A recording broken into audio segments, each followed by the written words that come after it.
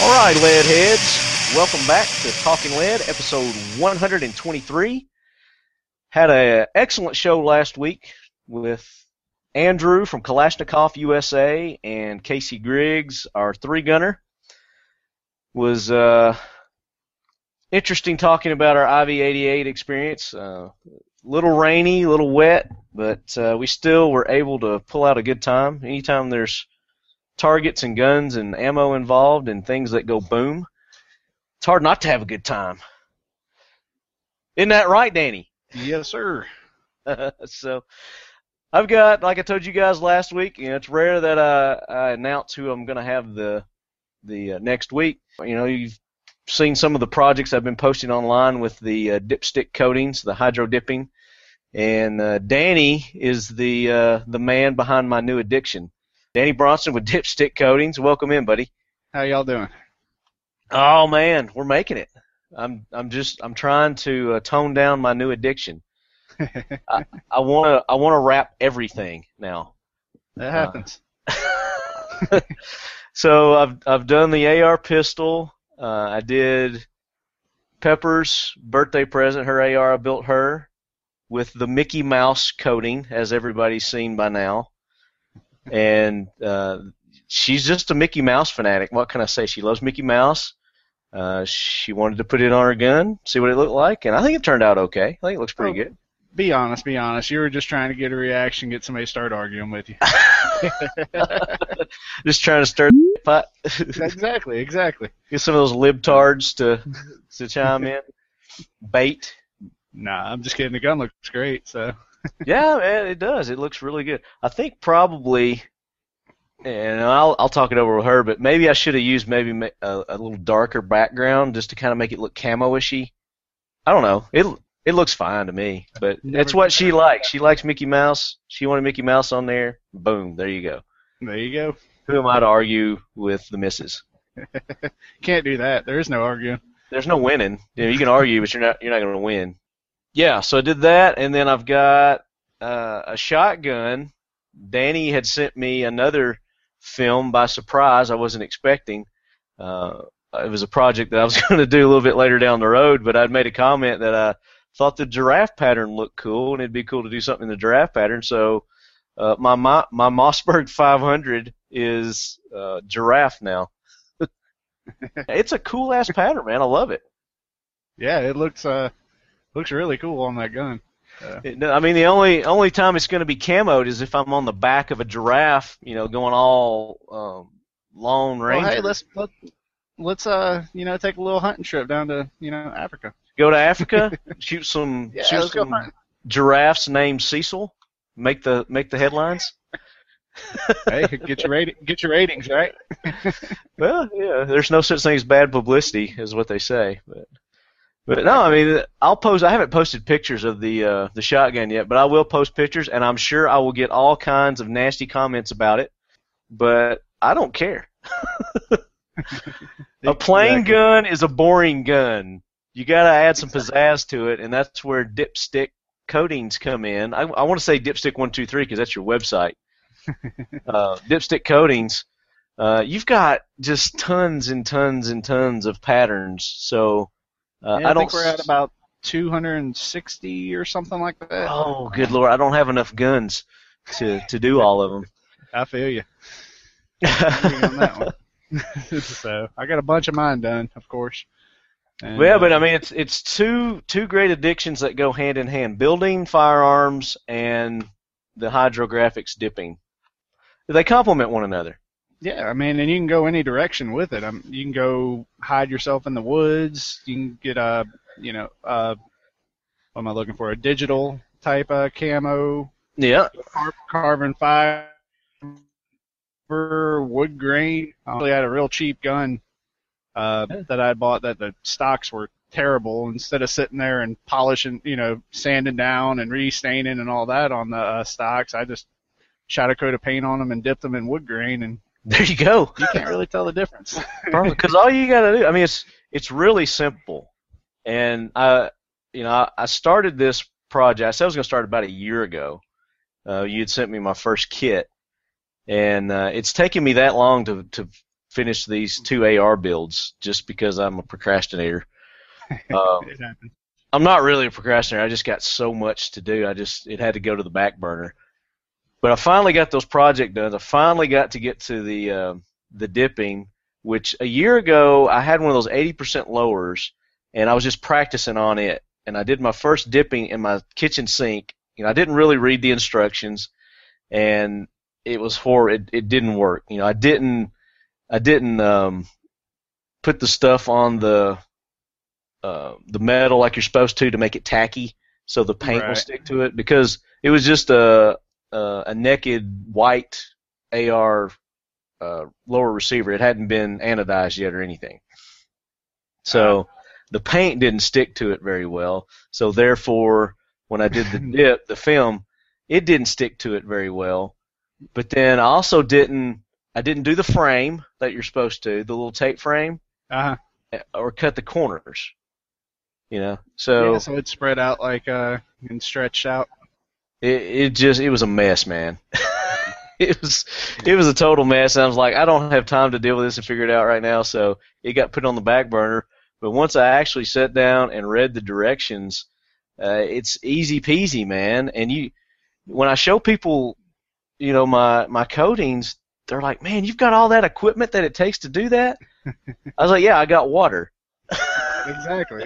I've got water in a tub that I got from Walmart, one of those $10, those big 55-gallon tubs they've got or whatever. That's perfect. And that handled a 15-inch rail, 16-inch barrel. I guess that's what the shotgun barrel is. Plenty of space to do my on the shotgun. Yeah. I guess, I don't know. Is that what it has to be? Yeah. Okay. We need to edit that part out. No, because I don't care. It don't make a damn to me. It's a shotgun. Yeah, it's legal. Exactly. It's not shorter than the legal amount. Okay, then you're good to go. Yeah, whatever that is. But yeah, I mean, that was it. You follow directions. So that's the key. Is follow directions. It's follow directions, and they're easy. And you need to use their kit, the stuff that comes in their kit, and boom, it's done. And we'll get into talking about that process here in just a little bit. First, we want to get into what's been going on since the last show. And what did I do? Oh, yeah, the big event at Gold's Gym that I advertised. It was their big 6-year anniversary here in Murfreesboro, Tennessee, and they had invited Talking Lead out to take part in that, and I was very honored to do that. I didn't record the show or anything. I was just kind of there, and I saw that as an opportunity. As you guys know, I've been working with Mission 22 on their campaign for the awareness of veteran suicide rate. There's 22 veterans every day on average, over 8,000 a year, I think is what it is, something just unacceptable. One is too many. Oh, yeah. So, their campaign is to bring awareness to the public, and that's how you make change, is you make people aware, because if people aren't aware that there is, a problem or situation, then how do you get it changed? You can't, there's no way to get it changed. So that's their main goal right now. They're kind of a subsidiary, I guess, I don't know what you actually call it, of the Elderhart Foundation, which that is founded by some former Green Berets. So these guys have struggled with PTSD and traumatic brain injury, firsthand, and they're the ones who came up with this organization and this project, Mission 22. So it was a real honor to meet those guys, Randy and Brian, representatives that came down from Nashville, Indiana, of all places, down to Murfreesboro, Tennessee, for that event, and I mean, they were very well received. It was a big event, and there were hundreds of people there, and I think we got the message out to a lot of people that otherwise weren't familiar with the tragedy with our veterans committing suicide. So looking forward to doing more with those guys in the future also. So thank you, Randy and Brian. So I'm looking forward to getting the founders on the show, Magnus Johnson, Mike I think it's Kissel, Kissel, and then Tom Spooner. Those are the main guys that founded the organization. So look forward to hopefully getting those guys on. I know they're very busy, but we're working through our schedules and trying to get them on very soon. So go check them out, mission22.com. They've got some cool shirts, hats, patches, all kinds of cool things that you guys can sport. And of course, the other things that I did this week were the hydro dipping projects. I got Tia's gun finished with the Mickey Mouse. I did the giraffe with the Mossberg, and I'm trying to figure out what I want to dip next. I mean, you can dip anything. You can dip handguns. You can even dip clothes, can't you? Yeah, I've seen some people. We had one. I've seen people dipping hats and all sorts of other. And that stuff actually will stick on to clothes. Can you wash it, or will it wash it out? Honestly, it's not something I've played with too much. Okay. I know So a that's lot of kind guys of new territory. Yeah, they're doing hats and stuff. I know they're putting like Scotch Guard over it as their clear coat. Okay. I'm not sure on the washing part though. Okay. Well, I might have to test that out on a hat or something. But I mean, people are doing their motorcycles. They're doing their golf carts. They're doing their iPhone cases. They're doing their computer screens. I mean, if you can dip it, pretty much anything, and it can tolerate getting wet. Yeah. What's the craziest so with your thing? Electronics. What's the craziest thing you've seen dipped? Probably our last contest winner was the brawl. That was pretty fun. I mean, so we all had to make our jokes with him about stealing his wife's brawl and take a picture of his wife now and stuff like that.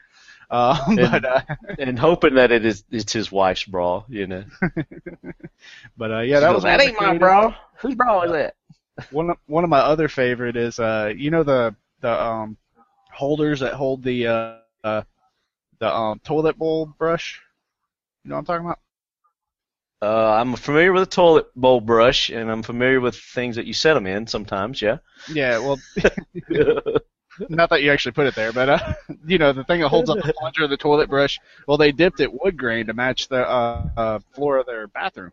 And I thought that was cool. So the actual handle. Yeah, the handle of the brush? No, the holder that actually holds it straight up. Okay. So it's not sitting on the floor. After right, okay, I know what you're talking about. Yeah. That's I like creative. the creative stuff. So, Danny, tell us about dipstick coatings and how you got involved with this whole business. Well, I got into hydrographics 5-6 years ago. I was doing it out of my garage, kind of like what you're doing. Then my dad decided to start selling the supplies. And so we just kind of slowly and organically started building inventory and selling supplies, and I've gotten a great feedback, great following from it. Yeah. We're very open. People, call us all the time for tech support and spend a good part of the day on the phone. Yeah. Talking to people and. I can't imagine if they follow directions. What else? What do they need to know? What kind of questions do they come up with? Well, just different steps along the way, like getting to a more professional level, getting away from the aerosols, setting up your activator gun, building dip tanks. Activator gun? What? Yeah. I don't know what that is. Is that the spray can? For you, yes. For me, yes. Yeah. Okay. But no, I use a actual paint gun, like an automotive paint gun. Like a spray gun, a pressurized air. HVLP. Like an airbrush kind of thing, but the bigger scale. Yes. Yeah. Okay. So you're all professional and shit with it. Yeah, something like that. We try to be. So let's talk about the process of hydro dipping. So step by step, let's say I'm dipping my Glock, because I'm seriously considering about dipping my Glock in something. I don't know what yet. I got you. So let's walk the lead heads through the process. All right. Your biggest, I mean, everything comes down to your prep work, as you found out. You want to free it of any grease, oils, anything that'll contaminate under the paint, because if you have that under there, it's bound to release at some point. Right. And so you want to clean it extremely well. Then you got to prep the surface. Now, what do you use to do that with? What do you recommend to degrease? Degrease, you can use pretty much anything from simple green, acetone, Dawn dish soap. You just want it free of all contaminants, or the best you can, at least. Now, you also don't want to damage your finish on your gun underneath either. So, is any of that stuff going to be adverse to the metal on the gun or the plastic on the gun? Yeah, I mean, you want to scuff into the metal, take some of the take it down to where it has a good bite for the paint. So taking it back would, if you wanted to take it all back to original, unfortunately you'd have to refinish it. Right. If you just go straight over the factory finish, you're more than likely going to have a failure. Not going to stick good. Correct. Okay. So what is it? Is this blue? That's not bluing. What do they call it on a rifle? It's bluing. On a handgun, what is this? What do they do? Will they Parkerize those or Parkerize? There you go. Yeah, the Parker. So you actually want to take off that Parkerization or get into it a little bit, right? Yeah. You want to give it a good, if it's too slick, the paint doesn't have anywhere to bite to. Mm-hmm. And so you just want to get that down a little bit. Then you'd for the metals. Now I'm sorry to interrupt. Now on a Glock, I'm taking mine apart right now. Obviously you want to break it down. Yes. So you want to take it apart, and there's parts here that you don't necessarily want to get wet. Right. So you want to take it apart. You want to remove your spring. You want to remove your barrel. Now you could actually dip your barrel if you wanted to also, because it can get wet. Yeah. You just don't want to scuff up the inside, just on the outside. And then you can Correct. plug that hole. You can plug your barrel hole so water don't get in there. So you could make that airtight. So you could actually dip that. Now you don't want to take too much of the finish off, because these things do have tolerances. So you're just using, what kind of grit would you use? Like, you're using a sandpaper? I know you sent me a little gritty kind of spongy thing. What was that? Yeah, that's a fine Scotch-Brite. Okay, Scotch-Brite. Yeah, gotcha. So you're just taking it down a little bit, because you got to remember you're also putting paint onto it, so that's going to build it up just a hair. Yeah, with the metals, I'd recommend using an etching primer before you paint. The etching primer is going to bite into the metal, and then allow the paint to bite into the etching primer. It just gives you a better, stronger adhesion. Okay. Now for the slide on a Glock or any other firearms that are striker fire, do I need to break it down any further? Do I need to remove any of the springs or anything on the slide, inside the slide? Would you recommend doing that? I do. I recommend taking them down as far as you're comfortable. Me personally, when I'm doing a gun, I detail strip it. Especially with the Glock, it's so easy to get the firing pin and everything just out of there, so you're not risking anything. Right. So being on the safe side, just go ahead and just skeletonize it. Yeah, that's how I do it. Okay. That's the recommended way. Not everybody does it though. Yeah, and then of course, if you don't want to get your sights messed up, you could either tape over, depending on what you've got. Like I've got just the factory Glock. I'd tape over the white, or I just take the sights off. Right. Because you don't want to get the film or paint on that. Yeah. And just anything that you don't want getting wet or getting painted or getting dipped, tape it off. Tape it off or take it off. So now on the lower of the Glock, it's got a lot more metal moving pieces in that. You recommend taking all that out also? I do. I definitely recommend it. I've seen people just tape off everything and dip it, but I don't really like the idea of soaking my trigger and all the little moving parts and the springs and everything in there. Yeah. Yeah, I would be hesitant to do that too. But Glocks are really easy to break down. If you're not comfortable with it, then just take it to your local gunsmith and Hmm. just have them break it down for you. I'm sure they wouldn't charge very much for that at all. Nah, most of them are real reasonable with you. They'll take it apart and put it back together for you for a small fee. Yeah, yeah, and that'd be well worth it. That way you don't risk any parts. So we've degreased, we've taken it apart. What's our next step? We're just gonna scuff everything up, get a good profile for paint to stick to. Right, right. So just take that Scotch Brite and scuff everything up real well. And then the next step after that, you're gonna take a tack cloth, which the tack cloth, what it does is it removes any leftover debris, anything that you sanded, dust, anything like that is kind of a last catch-all. Right. Wipe it down, then hang it up and start putting your base coat on. Now, what kind of paint is that comes with your kits? It's especially formulated for hydrographics, but it's a vinyl-based paint. It's got a huge dip window. It dries extremely fast. It does. I noticed that. Hmm. Yeah, I mean, you can paint with light coats. You can be dipping, 5-10 minutes after your last coat. Yeah. Impatient people like me, I'm like, I got, get there-itis, so when I start a project, I want to get done with it just as soon as possible. But yeah, I mean, I was spraying mine, and I was probably letting it dry a little bit longer than that, just because I'd get ADD, busy doing something else, and like, oh, I need to go check that out. But yeah, so I put the base coat on. Then, while that's drying, what you could be doing is prepping the film, right? Yes, sir. And really, with the film, all that is you want to store it in a humidity controlled area because it is activated by water, so you don't want to store it in a very humid environment. Otherwise, the film starts absorbing water before you want it to.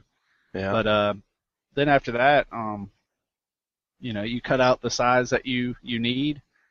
Some people like to tape off the sides of the film. I tend to veer people away from that just because even if you tape it off and put relief slits in there, it's still going to expand on you. Uh-huh. So I recommend getting some PVC pipe and some 90-degree angles, and it'll just make a floating dam. So you just cut your film just a little bit smaller in that dam, and it'll, it lets it hydrate correctly. But see, that's what I didn't. I read that in your instructions about I didn't understand what you were telling me to do there. So explain the PVC pipe a little more detail on what's going on with that. All right, basically, you're just going to make. Let's say you're dipping that that slide. So you take, PVC is cheap, so you go get a couple sticks of it and you cut them different lengths, and then you build a frame. So let's say your frame is 6 by 12. Okay. On the inside. Cut your film 5.5 by 11.5. Okay. And just and that frame's going to float on the water. So when you set your film in there, it's just going to sit between that frame. Okay. So the whole purpose of that is to keep the film, once you put the activator, from just dispersing too much. Correct. Yeah, and because when you activate it, starts stretching, and the more it stretches, the more distorted it gets, the more colors start to fade, and all sorts of stuff like that, and it's hard to get consistency. Now, if you do it with the frame and you're cutting everything the same size each time, it's very easy to get a very consistent look on everything you're doing. Right. And I think I was using the tape method just because I didn't understand the PVC pipe, and I was limited in size in that tub I was using. Mm-hmm. So if I'd have put PVC in there, it would have limited my dipping capability, I think. I don't know. Yeah. So I would have needed a bigger thing to get, some of the things that I dipped. But for the most part, all the other parts would have been fine. I just think the barrel, it would have limited me because I was just barely enough for the barrel that I did on the shotgun. But then you probably you had that film pretty much fit in that tub perfect after you cut it, correct? For the barrel, yeah. I mean, it was the tub itself. The tub itself was acting as your dam on that one then. So I didn't really need to tape it off then. Correct. Yeah. Okay. All right. Well, I learned something there. That's going to help me on my next project then. All right, so you're at 2 steps. First, you learned to read the directions, and now you learned to. Well, it's like you were telling me, you're telling me to put a frame on it. I was like, okay, I didn't really understand what the frame was for because I was just, this is what I need to do. I didn't think why I needed to do it, but because when I did it before in the sink, Uh-huh. when it spread out, it got to my sink and it stopped it. You know what I'm saying? Oh yeah, the edges of the sink And I was stop. like, right, and when I dipped it, it didn't give way. So it was kind of sticking to the sink and it wasn't wanting to let go. You know what I'm saying? Uh-huh. So I thought that's why you taped it. No. That was, hey, there's the fact to fight the myth right there. There you go. But all right, so now we've got our film, and whether you choose to do the PVC or you choose to do the tape, and the tape works good. I mean, Yeah. I didn't have any problems with the tape, but like you're saying, you get a more consistent pattern if you use the PVC, and that makes sense. Right. Let's talk about the water. That's a big part of the dipping, obviously. Oh, the special water? The special water, it has to be a certain temperature. Yeah. The container has to be a certain size, for your project. It has to be big enough, obviously, deep enough to handle your project, and wide and long enough. So let's talk about that. The container, you want it, like you said, big enough to handle your project. You want to give more room than you need. It's better to have too much than too little. Yeah. But your water, you want it roughly, I like to be at 85 degrees. If you see like a professional dip tank, they all have heaters and thermostat controllers on them. Yeah. That'll keep your temperature at the right side, or the Right temperature. Yeah. But really, you want warm water. Bathtub warm is what you think. That's all for the hydration process. The warmer water helps the film hydrate quicker. Okay. You can actually dip in colder water, but you're going to be spending 5 minutes letting that film hydrate. So. Well, and that's another thing that I found out too is I'd start off warm, but I would be dipping, several pieces at, one after the other. Mm-hmm. And in between, the water had time to cool because it's been cool, and I've been doing it mainly at night. Right. So the water's been cooling off pretty quick, and I probably got, below 70 on a couple of my dips, and I noticed that I had to do more rinsing. Yeah. To get it to actually get that sticky, filmy residue off of it. Right. Yeah. The colder the water, that's why I like to do everything warm. It just speeds up the whole process. Right, and that's something that I learned through the process too. Is that the warmer water is definitely better. And luckily, it didn't really cost me a whole lot, as far as the temperature goes. So it was okay to do it in the cold water. It's just I had to spend a little extra prep time after the dip. Uh-huh. So now we've got our water situated. We've got our film ready to go. You put it in the water. Now, when you put it in the water, it's got to sit there for a little bit, right? Correct. Got to kind of marinate, right? Yeah, it's the hydration process. You'll see the film kind of expand and contract in there. It'll wrinkle up at first, and it'll flatten and smooth back out. And sometimes you get air bubbles in there. Do you want to get those air bubbles out, or is it? I always flush my air bubbles out because I didn't know if it would jack it up or not. So yeah, it will. Anytime that there's air under there, it's not going to transfer in that spot because that piece of the film is not hydrating. So you can either tap them out or blow them out, and blowing I found was the best way to do it. Yeah, absolutely. Because tapping, sometimes I would submerge it and get water on top. Yeah, that's not good either. Yeah, but it's very durable because I never tore it. Mm-hmm. So that was good when I was trying to just kind of flesh it out by hand. But then I tried blowing it, and he said blow it. You beat me to it. Yeah. And it did fine. It just whisked them away, and it was good. So. And how long does it have to marinate? Well, depending on your water temperature, 85 degrees, 80, 85 degrees, about a minute. If you're down at, 70 degrees, 2-3 minutes. Yeah. you can kind of read the film. You'll see it expand, you know, contract back up, and when it flattens out, you know, just a few seconds after that, you're good to go ahead and spray your activator. Yeah. I mean, I probably didn't do it more than 4 minutes Yeah. at any time because I put my film in, and then I'd come back and I would grab my project, and I would try to find, some kind of handle to put on it, depending on what part I was dipping. Uh-huh. I had little metal things I would like put through the hollow parts and hold it on either end, or I would find some kind of kitchen utensil that I could improvise. Forceps are great. Forceps, yeah. Yeah, these things. So one of my customers actually introduced me to using these while dipping and doing other coating processes.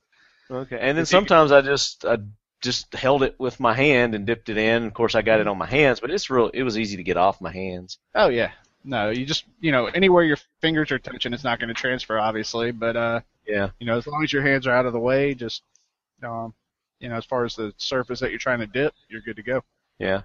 So I'd get my piece that I was getting ready to dip, and then I would get the activator, and I'd start shaking the activator while it was marinating, while the film's marinating. I guess that's the next process is to add the activator, right? Yes, sir. Yeah, the activator. Spray 2 passes of activator on there. You want to hold it about 12 to 18 inches above the film. After you spray the activator, let it set for 5-10 seconds. Now, do you want to be liberal with that activator? Because I was doing it both ways, and it didn't really seem to make a difference either way. Yeah, you want to get enough, because anywhere that you don't get activator is not going to transfer either. Yeah. So you just want to make sure that you have good coverage. If you go what too does the heavy activator? If you get too much activator on there, you can have other issues also. So. Okay. Well, apparently I don't guess I got too much because I didn't really have any issues with the dipping. But explain what the activator does. What is it doing? Basically, the film starts out as a solid, film piece of paper, if kind of thing.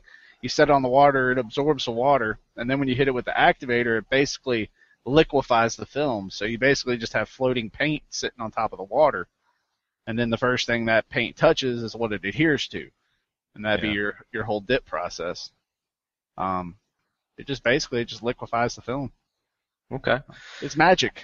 So then, when you put does it have to marinate, or is there any certain amount of time on it? Because I would usually put it on there and then, wait just maybe 30 seconds before I did the dip. Yeah, 30 seconds is it's a little on the long side, but you're still good to go on that. Okay. Or if I saw it spreading out too fast, I would go ahead and dip. You won't have to worry about that when you build your PVC dams. That's right. That's right. The PVC is going to solve that. Yes, sir. So now I've got my piece, and I guess it depends on the shape and size and whatnot. But I tried a couple of different techniques where I would do one side at a time, and then I also did it to where I would take maybe the narrower side to try to get both sides at one time. And I didn't really, other than having to dip it twice, doing the one side at a time, I didn't really see that it did a better job one way or the other. Yeah, it depends on what you're dipping. When you get into bigger things, other things, if you do it in one dip or two. Gun stocks, I like to do them in 2 dips, because that way I can focus on one side. I can get that perfect leaf right there on the stock, or, the logo of the brand, right where I want it on both sides. And it also just eliminates a whole, if there's a blowout, you're a lot more liable. Don't worry, it's a lot easier. It's a lot easier to screw up if you're trying to do the whole thing at once. So yeah, if it's a big piece, I guess. Yeah. Little things, the slide, stuff like that. You just do those in one dip. That's not a big deal. Yeah. But that goes into how big you cut your piece too. Is if you want it to wrap around in one wrap, you need to make sure it's kind of like wrapping paper when you're wrapping a present.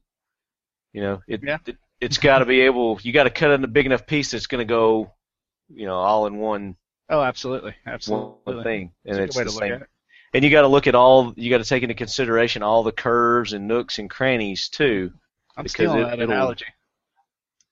do it, man. That's But free. That's free to you. free, sweet, no royalties. No royalties. That's right, baby.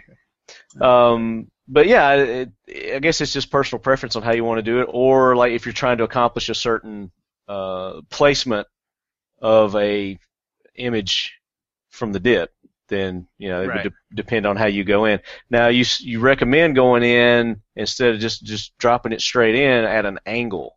Yes, that's the eliminate air, trapped air, because if there's trapped air, you're not going to get a transfer. So you go at about a 30-degree angle and kind of push into the film, Hmm. and that'll get you, better coverage. You won't have air pockets in there. Now, do you Um, push straight down at a 30-degree angle, or are you moving it moving forward into the film, forward into? Okay, yeah, you want to keep up with the inks. gotcha.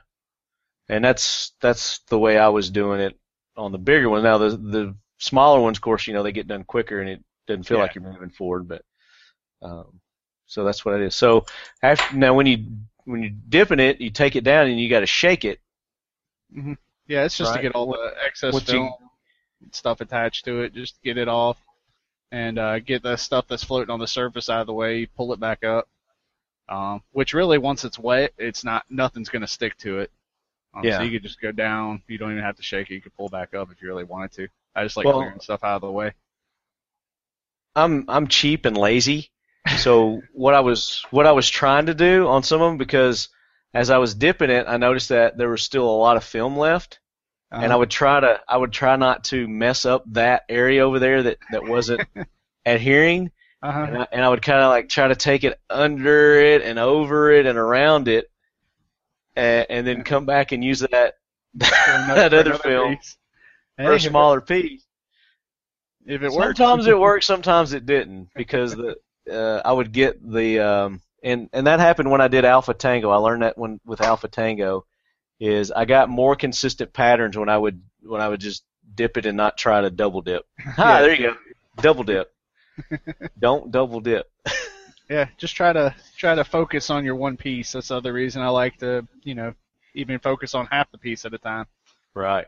Um, Now I was able to do that with a grip and a dust cover. I uh-huh. was able to get 2 dips out of one sheet of film. Yeah, and you could just use 2 hands with those and just, Hmm. go both at one time. I actually used a paper clip, undid a paper clip for the dust cover, stuck it in those holes, and used that That works. to dip it in, and then the grip actually used like those little pot holders that have the little prongs on the side that you squeeze and you put in the holes, like Yeah. those camping pot holders. Yeah. I actually use one of those in my grip and use that to dip. So Hey, if it works, it works. I was experimenting with all kinds of kitchen utensils. All my kitchen utensils are dipped now too. Oh, very nice. I'm sure the woman's happy about that. Well, it was the discarded ones, Ah, okay. Yeah. You're smarter than me then. Yes. I wouldn't say that, no. So now we've got it dipped, we've got it shaken off, we're bringing it back up. Next process is the rinse. the rinse. And basically what happens is after you dip, you have a leftover PVA on the objects. It's a slimy feel. It kind of feels like when you're cleaning a deer, kind of feels like that slimy residue on there. And You know what I likened it to? Uh-huh. Is if you ever been to the lake and you know that the algae. the algae, yeah, it's like Yeah, on the algae. It's like thick algae on the rock. Yep. And so you want to rinse all that off.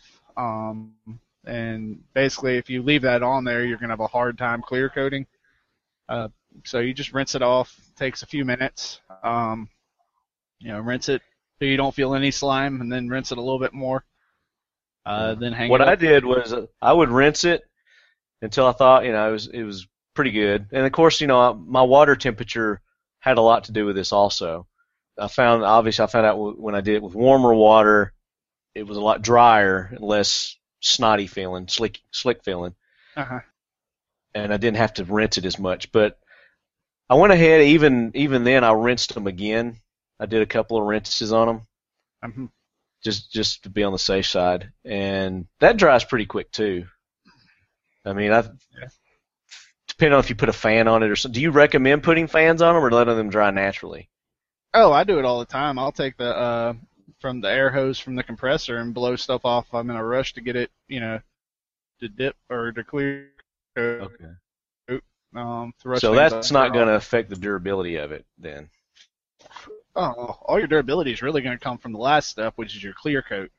Okay, which is the And step that we're at now after you let it yep, dry. You're going to put the yep, clear coat on. Okay. yep. Let it dry thoroughly, then you're going to clear coat it. 2, 3 coats of clear. Then you're going to let that set up, overnight, day or two, and then you're good to reassemble. Okay. Well, that's something that I didn't do either. What? I You didn't didn't clear wait. coat? I didn't wait a day or two. Oh, yeah. I would clear coat, and I might leave and run a couple of errands and be gone a couple of hours, and then I'd come back and it felt dry to me. So Yeah, I mean when it's dry, you can put it back together. You just you can't really test the durability of the clear till it's, had 24 hours or more to truly dry. right. Well, I haven't, other than the Alpha Tango, and it had plenty of time to dry before I took it out and actually shot it. But Uh-huh. it had a really good test because I took it to Georgia to the IV-888 shoot, and it was Uh-huh. torrential downpours, and I was shooting it in that weather, Uh-huh. and it's still holding up. Other than the grip, the Right. ergo, because I used the ergo grip, and you were telling me, and the what's this buttstock? The 6-hour stabilizing brace, Uh-huh. because I didn't degrease them Yeah. properly. So I'm going to have to go back and redip those. But as far as the metal goes, everywhere, the handguard, the upper, the lower, the magazine, Mhm. I even did the flash hider in Alpha Tango. Yeah. It's holding up great, man. Oh Now yeah. do you recommend after so long going back and putting another thing of clear coat on it? Oh no, you want to put the clear coat on all at one time. Just clears tend to get too hard to clear on top of each other after a while. If you don't want to wet sand it or something like that, you give it a profile to bite to. Uh-huh.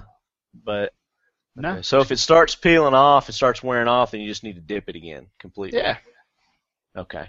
So, or you can touch it up. I mean, you can shoot some clear on there, and I even did my charging handle, man. that's awesome. I did it on the Mickey Mouse one too. I don't think I've ever dipped a charging handle. You got one up on me. Okay, well there we go. Do something new every time. I figure the inside of it probably won't hold well, but the outside should still hold the camo on it pretty good. Yeah, and that's I mean, you were just using rattle can clear as well, Hmm. which isn't going to be as strong as a 2K clear or a Duracoat or Cerakote clear, but So I could use that on this after I get done. I could use one of those clear coats, yeah, absolutely. and those would be a little more durable. Yeah. Um, Okay. I use on anything I send out the door for customers, it's always either 2K or something that's an industrial strength. Versus the rattle can, it's just a one part. There's no hardeners in it. It doesn't get nearly as hard. There's not as much protection with it. I got you. Okay. Well, I'll have to get me some of that then. Definitely. But I did, of course, I did the Alpha Tango, the Alpha Fet's what I call it. I did the whole rifle. I did everything I see that that. that I could dip, except the barrel. I didn't do the barrel on this one, or the boat carrier group, obviously. Yeah. But on Peppers, I just did basically the furniture Mm-hmm. and left the body black, the upper and the lower black. But I did the dust cover and I did the charging handle also. But that was a nice contrast. Yeah. Yeah. And I And like leaving some contrast in there. And definitely. So cool. I mean, the whole process of us talking through it took a lot longer than the actual process takes. that is true. Of course, depending on the size of your project. Yeah, true. And Too, a lot of the time that you spend on the project is going to be waiting for stuff to dry. right. So hands-on time's really not that much. And really, the amount of time that we just spent talking about the process, I could have had this entire Glock done. Yeah. and posting pictures on Instagram. Hashtag. Hashtag, yeah, absolutely. Well, cool. Yeah, so I know our lead heads are going to be doing some projects too, and they can go to dip123? Dip123.com. Dip123.com and look at all the different patterns that they have there, which you said there's over 200. Yes, sir. And you can dip pretty much, like you said, if you can get it, if it can tolerate being wet, then you can hydro dip it. Yes, sir. That brings us to our next topic, which is going to be the jack wagon of the week. Hoorah, Semper Fi, do or die, hold 'em high at 8th and I. It is time for the Talking Lead Jack Wagon of the Week, so brace yourself, baby. I think some people might want to hydro dip some things that they're going to be using here as our jack wagons.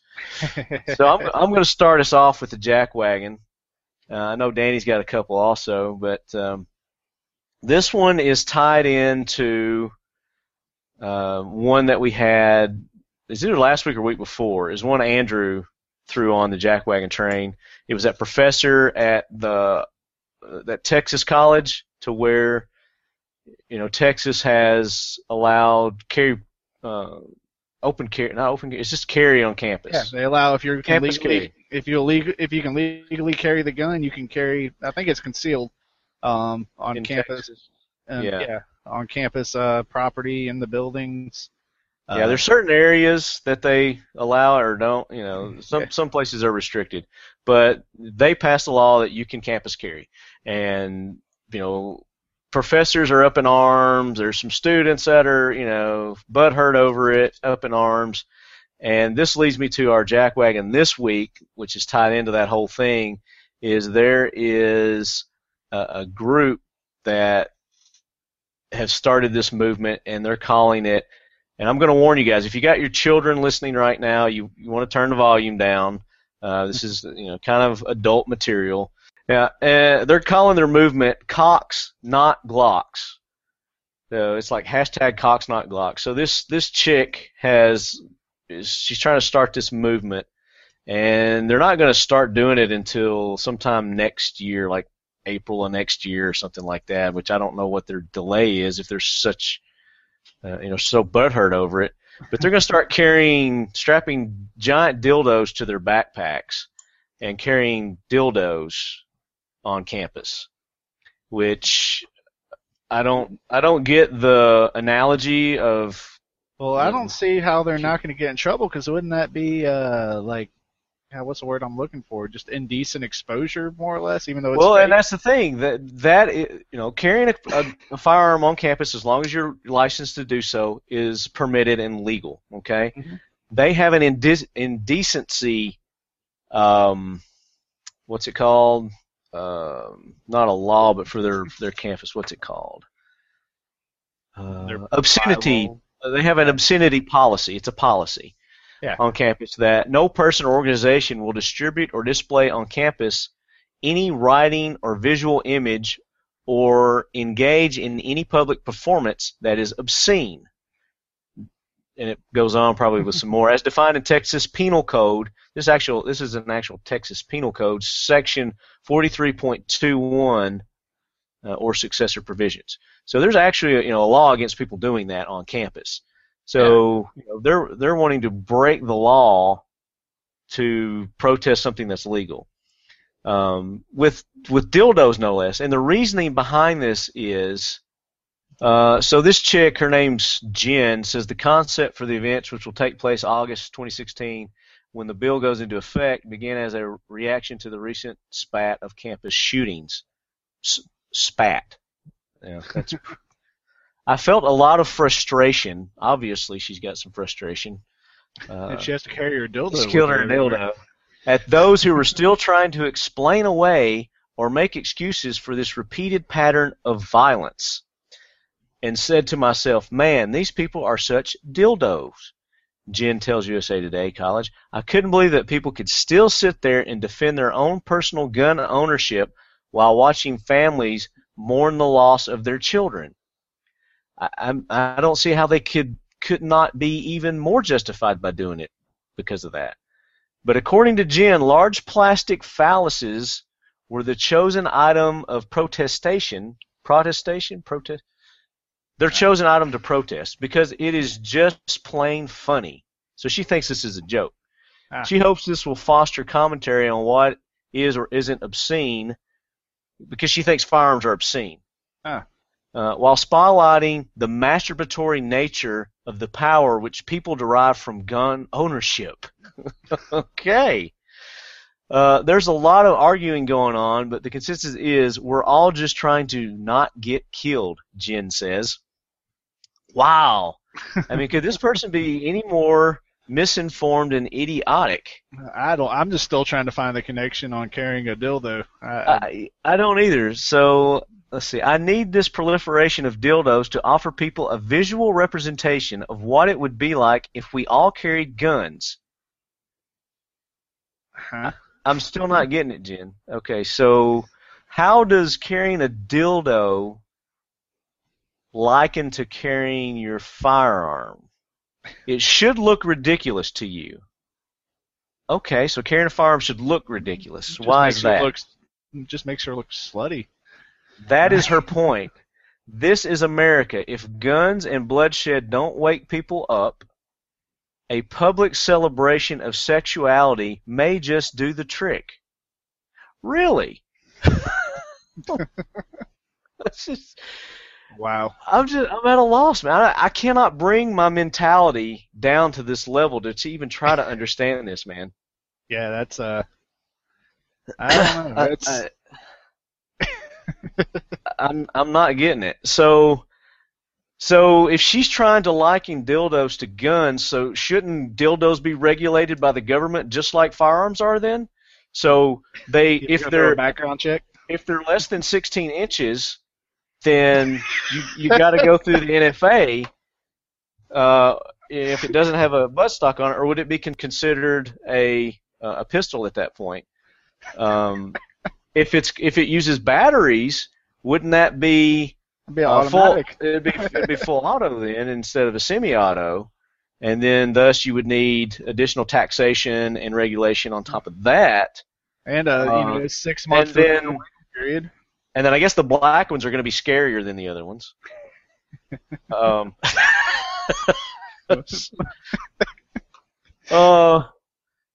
I mean, her whole reasoning and logic behind this is obviously flawed, and she's just trying to get attention. I don't get it.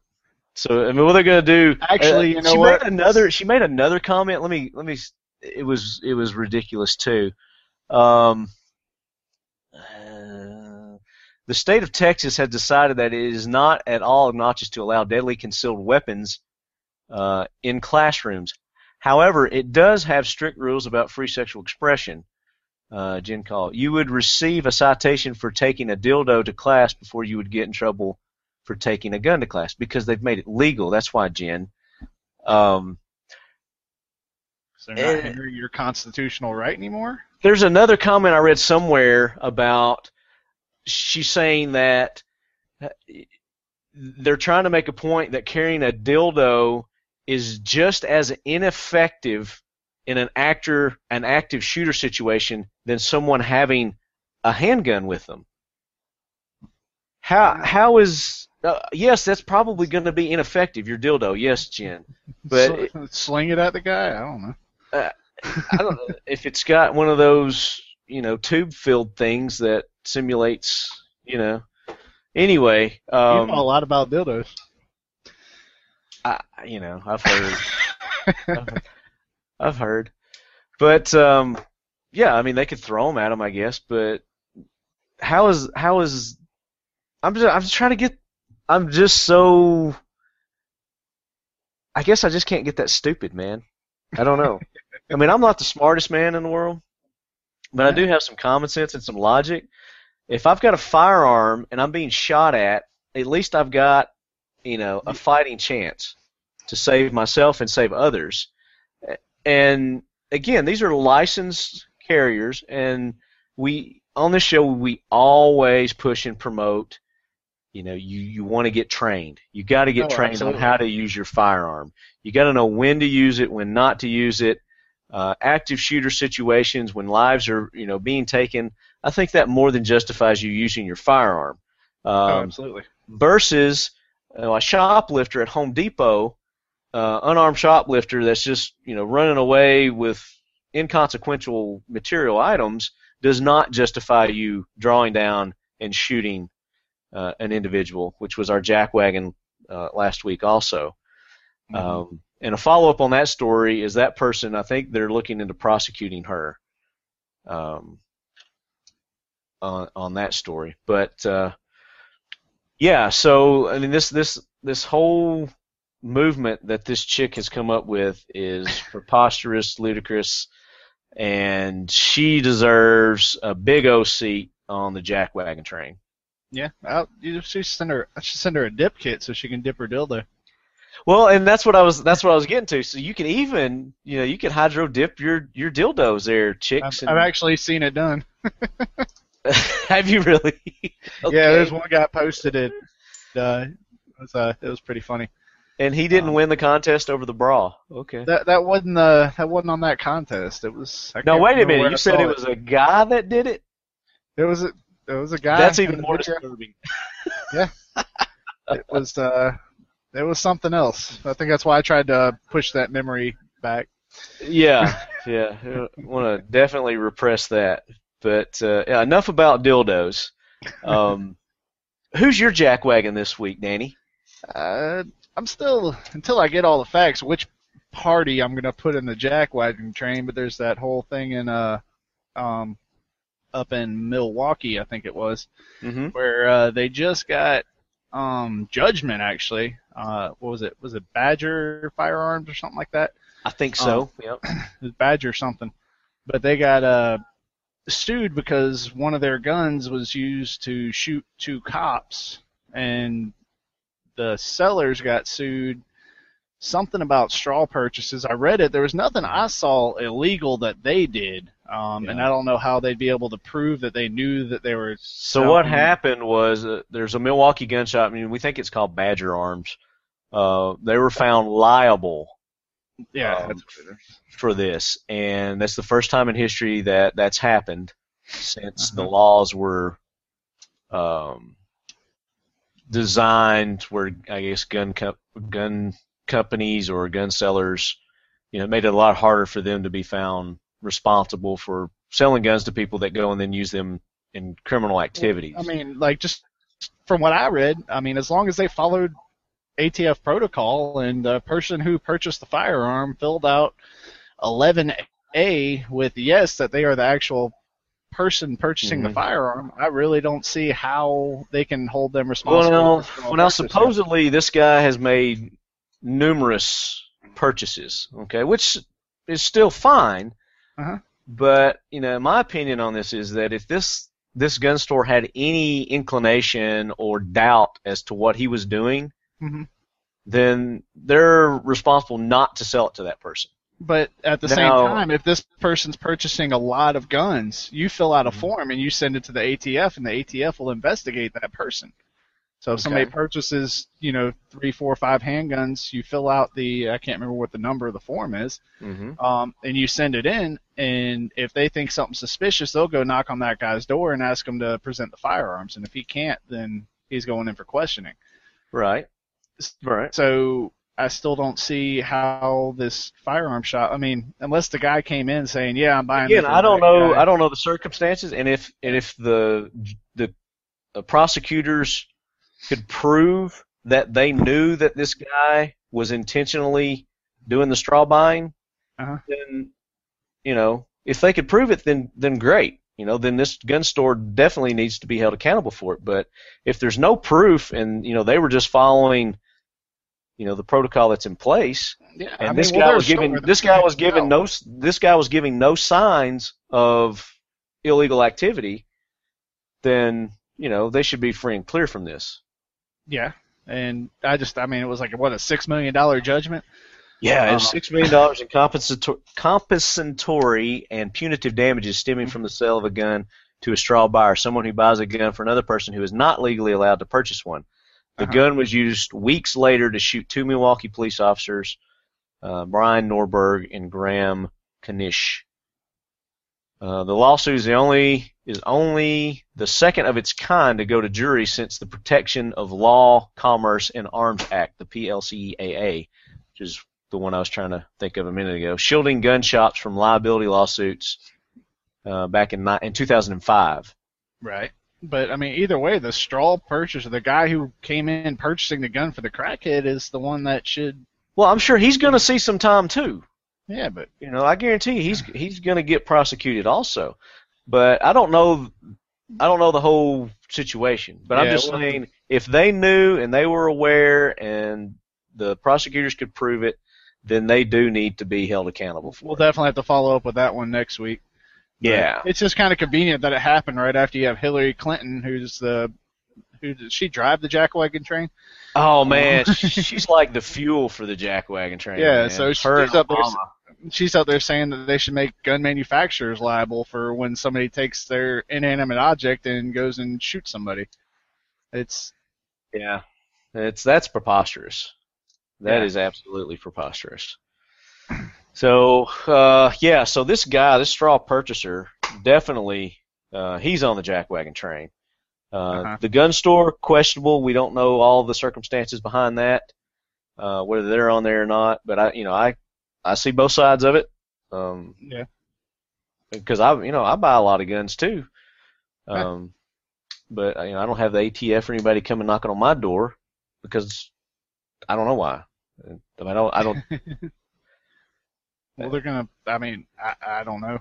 That's just what I don't know. I don't know. I got my FFL is that hey, if somebody buys a lot of guns at one time, and what justifies a lot of guns? And I don't know that this guy was buying a lot of guns at one time. I just think over the period of time he had been buying a lot of guns. Okay. I don't know. I'm not going to speculate, but anyway, it's gone to a court, it's gone to a jury. These guys were found guilty. So apparently there was supposedly, I'm not saying apparently, supposedly there was enough evidence to find them liable for punitive damages. Yeah. Or the prosecutor just picked the right jury members. I don't know. Well, that's what it boils down to. Is luck of the draw, I guess. I don't know. I'd like to see some follow up on that and see what all the details of the story. That's your responsibility, is to keep us apprised of that. All right, I'll do it. And we've got another jackwagon that we're going to throw on. It used to be. This one hurts your heart. It hurt my stomach, man. It used to be one of my favorite restaurants. I'm not going to say I would go here every day, but I really enjoyed their chicken biscuits, and I always add bacon to it and cheese and tomatoes. But the Waffle House, and I didn't know this, but it's a company policy there that they don't allow firearms on their premises. I've never noticed a sign. I just haven't noticed it, and I carry in Waffle House all the time. And I've been with people who have open carried in Waffle House, and they've never said a word. They welcomed us, no issues, no problems. So I wasn't aware that they had that policy, but there was a incident in South Carolina, Charleston, South Carolina, where they were robbed at gunpoint. I'm trying to find the story. So their October gun policy is right. So it didn't stop the robber from carrying in there and stealing. He stole the whole cash register. So apparently this guy went in, he robbed him. He took the whole cash register. He's like, just give me the whole cash register. I'll sort it out later. Yeah. And he's running out the door, and just so happens there's a security guard who's off duty out in the parking lot. And he confronts the alleged robber, and supposedly I think when you have a cash register in your hand, it's not really alleged. And a gun. Cash register and a gun. Well, it's got to be proved in a that's true.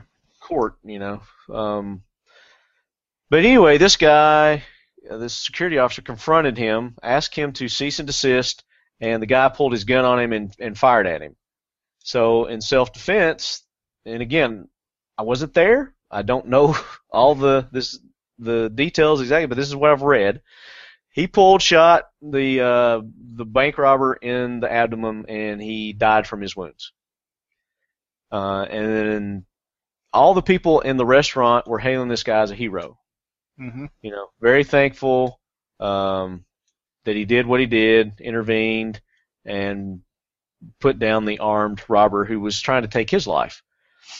So Waffle House comes out with a statement basically ignoring this guy, basically just chastising him for what he did, and still upholding their no gun policy. But he was Staunch. outside. He was outside in there. They should be giving him free Waffle House for life. Well, I don't know how Waffle Houses operate, if they're franchises or what, but I guarantee you the waitresses and people there probably are. But if I'm him, I'm not going to be going to Waffle House anymore. Screw them. No. And I'm not. I'm not going to Waffle House anymore because of this. Waffle House, let's see, their statement is, we are very fortunate that no associate or customer were harmed in this tragic incident. It is Waffle House Incorporated policy. And I don't know what's wrong with this person who wrote this story's problem with the English language, but I'm reading it just like they have it. It is Waffle House's policy not to allow firearms with the exception of law enforcement officers, including security guards. It is our understanding that the customer involved was an off-duty security guard who was carrying his firearm, and the incident occurred outside the restaurant. We are well aware that different people and businesses have varying opinions regarding this issue. We respect the right of all to have different opinions. However, we continue to believe this is the best policy for the safety of our customers and associates. Okay. After they just got robbed at gunpoint. And, anyway, I'll get back to that. We were very thankful that no other customers or associates were hurt, and will continue to work with local law enforcement as they investigate this matter. It's interesting to note that a Waffle House in Nicholsville, Kentucky, took the same tact after refusing to serve a uniformed National Guard soldier on September 27th because he was wearing a holstered gun on his hip. And instead of apologizing for the incident, the Nicholsville Waffle House released a statement reaffirming their gun-free policy. For many years, we have had a no firearms policy in place in our restaurants. We continue to believe this is the best policy for the safety of our customers and associates. So, welcome to the jackwagon train, Waffle House. It's been proven time and time again that gun-free zones are going to be the targets of people who will not obey your no firearms policy and take advantage of you, your resources, your cash registers, your customers, and your employees. So therefore, I will not be attending Waffle House anymore. So it's on to IHOP. I'll have my chicken biscuit with bacon and cheese and tomato somewhere else. All right. Did you have anybody else? That was a big jackwagon train this week. That was. Not off the top of my head. Okay. Well, we've been long-winded, so let's go ahead and jump into our fact to fight the myth. SDI is proud to present the Talking Lead Fact to Fight the Myth. So I've got a fact to fight the myth, and it has to do with hydro dipping. And I kind of touched on it during our discussion earlier, and it goes back to you got to have all this professional equipment to be able to hydro dip. And, I just crushed that myth hands down with, I went to Walmart, bought a freaking $10 55-gallon tub, and I've done 1, 2, 3 firearms, 3 full-size firearms using just that equipment right there, and not Scotch tape, but painter's tape, masking tape. Very inexpensive. That's another misconception that people have, is that it costs a lot to hydro dip. Then the kit, the equipment that I needed, I'm out. The tape was probably, and I bought one of those big economy packs, $5 for all the tape that I got, and that'll last me probably for every dip that I do from here on out. And my tub was $11. So what, $20 maybe total that I'm out on materials and equipment. So no excuse for you not to go ahead and start doing your own home hydro dipping projects. Not at all. Yeah. Do you know of any other myths? If you watch the YouTube videos, some people will make you think that, a monkey can do it. It does take a little. Well, I'm almost proof of that, man. Well, I mean, it's easy, but it does take a little bit of finesse. It does take a little bit of practice to, get honed in. It takes patience. You've got to be patient. You can't rush it. And that's something that, I have artificial patience. Uh-huh. And that goes in with me while I'm waiting to do something, I'm over here doing something else. Exactly. And that's what's great about this project, especially if you're ADD like I am, is when you're waiting for something to dry, you could be over here prepping your film. And then while you're doing your film, then your paint's dried, so you could go get those pieces. You could start getting your water ready. There's all kinds of things that you could be doing because of the time frames that are in between that, keeps you active. So you're not idle the whole time. But you gotta be patient though. Oh yeah, you gotta be patient. Take your time. Read the directions, focus, and you should have good results. And if you don't, give me a call. I'll help you. That's right, and he will. And they can reach you they can reach out to Facebook, message you on there, and you'll respond to them. We'll respond to Facebook through our website. You can give us our phone number for the shops on our website. Email. There's many ways to get in touch with us. Yep. And I had to call you on a couple occasions, but minor stuff that once you explained it to me made sense, and I zoomed right through it. Yeah, and we got lots of videos. We're constantly adding them, trying to get, when we get asked a question over and over again, we tend to try to do a video on that subject. And so we got a good bit of them. Time allows, I add more. Haven't added one in a couple weeks, but we'll get some more coming. Yeah. And there's lots of resources. There you go. And if you guys are already hydro dipping, and you're using the dipstick coatings, they can go to your website and they can post their projects up there, right? Yes, sir. You can you can post them. You can send them to us, Facebook and email, and we'll post them up on our website. And you can post them straight to our Facebook wall. Show it off.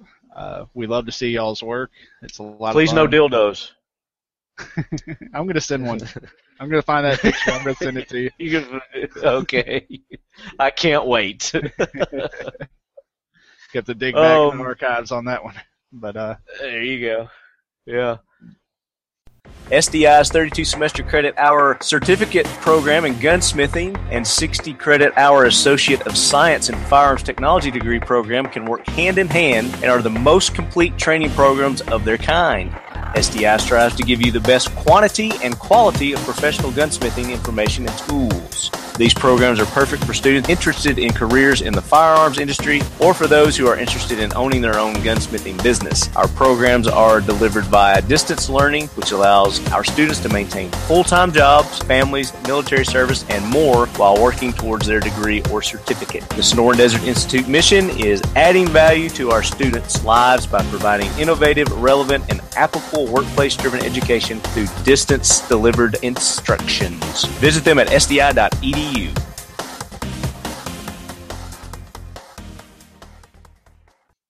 So that's going to bring us to our trivia question. And last week's trivia question was surrounded around the video that I did with Casey Griggs at the Brownells 3-gun competition where he was at a shotgun stage.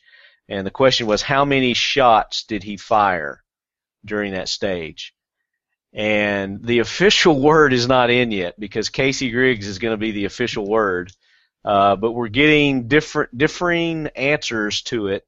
And I've gone through it a couple of times, and I get the same number every time. So I'm going to push this contest, the winner of this contest, back another week.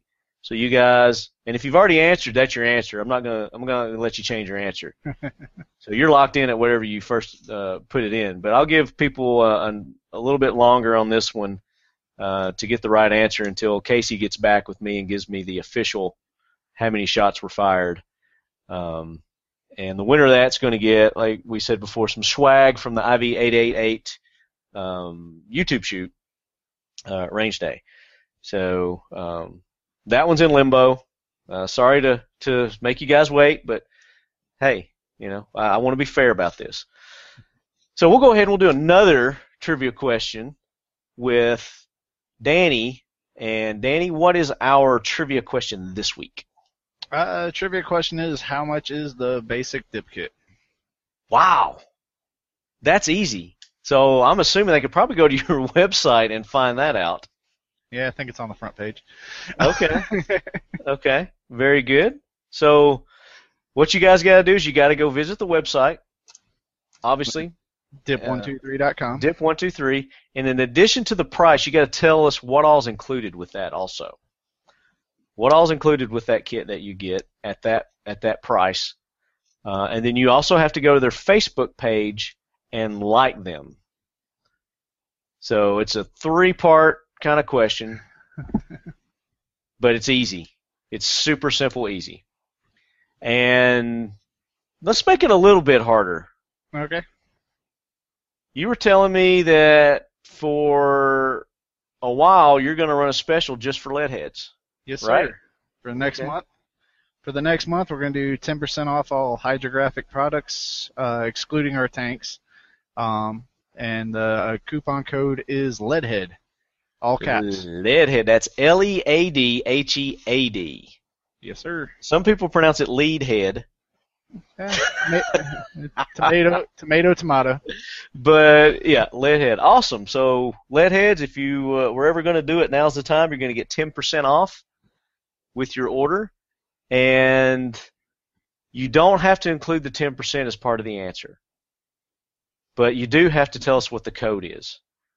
So when you submit your answer, you got to tell us how much the basic price is, what all's included, like their Facebook page, and tell us what the 10% Talking Lead code is, which is Leadhead. Leadhead.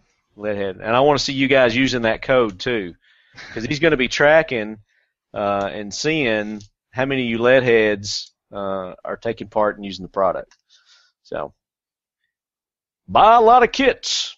Well, it's on everything. That's not just kits. It's anything you got on there other than the other big than tubs. the tanks. Other than the tanks. Yeah. So film, activator, paint. What else you got on there? Let's see, film, activator, paint, all of our spray guns, all the other equipment, really. Yeah. And I can tell you, Leadheads, this is a big prize too. So once you go check out the price of those things, because there's a lot included with it, but it's everything you need to do your kit, except the water. Yep. Just add your water. Just add water, man. That's it. I think that's written on the side of our box too. And your tub. So you need to get your tub too. Yeah. So, all right, good deal. Let's talk about your contest page. Oh yeah, we do. For when you get into, or if you're already into hydrographics, we have a Facebook group. It's where we host all of our contests, and we try to do 1, 2, I feel frisky, 3 a month. And we just like to give stuff away. It's cool. A lot of fun. It gets people out there showing off work. It inspires other people. Go check out some of these people's work. Give you some ideas on what you can do on your own projects. And, yeah. It's a lot of fun. Cool. People put some cool stuff up there. I mean, a lot Leadheads like giveaways, so there's another opportunity for you guys to win some cool stuff. Yep. All right. Well, Danny, I can't thank you enough for being on the show this week, man. Really been looking forward to this. I hated that I procrastinated so long in doing it, but then I really don't, because now I'm addicted again. So I've got just another freaking addiction. But There you go. you can't have too many hobbies, you know. No, not at all. Like, I need one more thing to do. I've got a year's worth of video that I still need to go through and edit. Oh my gosh. What you still on SHOT Show video? For everything. Man, I think I've got all the SHOT Show videos done now. But from that shoot I did with Asymmetric Technologies, that machine gun shoot, I've got, several videos that I can release from that. I've got Sub 2000 videos. I've got the Iraq Veteran videos. I've got the Gold's Gym videos that I just did, anniversary with Mission 22. The Trigicon, the Brown L's 3-gun competition. I've got tons of video. There's just not enough of me to go around, man. Yeah. You got do a any lot to video? You do any video editing, man? I tinker with it. Okay. You need some help with something? Send it on. Don't tell me that, because I will send it to you. I'll send it to me, but I'm a procrastinator too, so we'll see. I had a little college intern that was doing some stuff for me, but he was slower than me. While I was waiting on him, I went ahead and knocked out 3 videos that he was supposed to be working on, and I was like, sorry, dude. I just need to get another intern. Yeah. The price is weird on those. Yeah, exactly. Well, all right, man. Leadheads, make sure you go check out Dip 123 and get all your hydro dipping materials and supplies from Danny. And be sure to use that Leadhead code to get your 10% off. And I'll be posting that on the Facebook as well. Awesome. And as always, Leadheads, keep your loved ones close. And your dip guns closer. There you go. Dip guns, not your dildos. Keep those things away from us. You can't put me on the spot like that, man. So what's to prevent?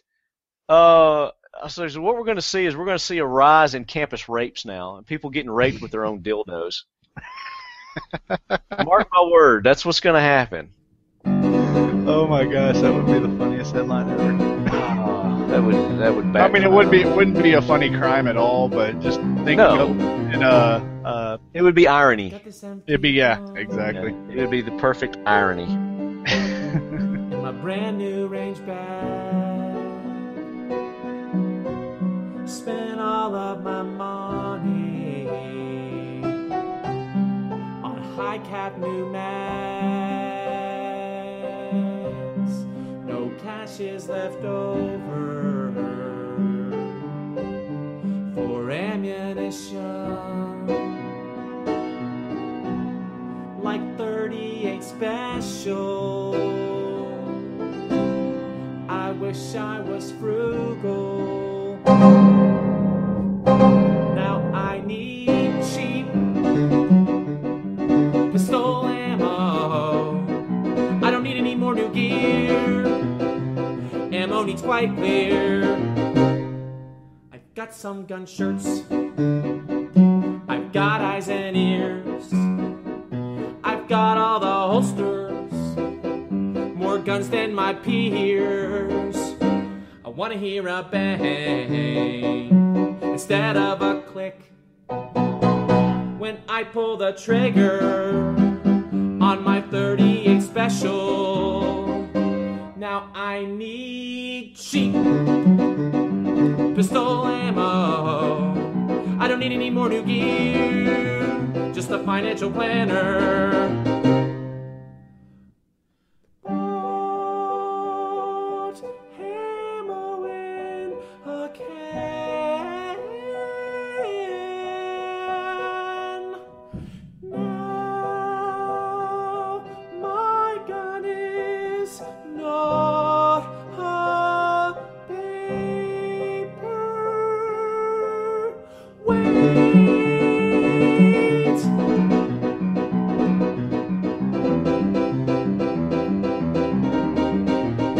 I just bought 380, bought 9mm too. I was very thankful They had 38 special. Now I've got cheap pistol ammo. I'm locked and loaded, and I've got a plan. I'll be one prepared man when Poopy hits the fan.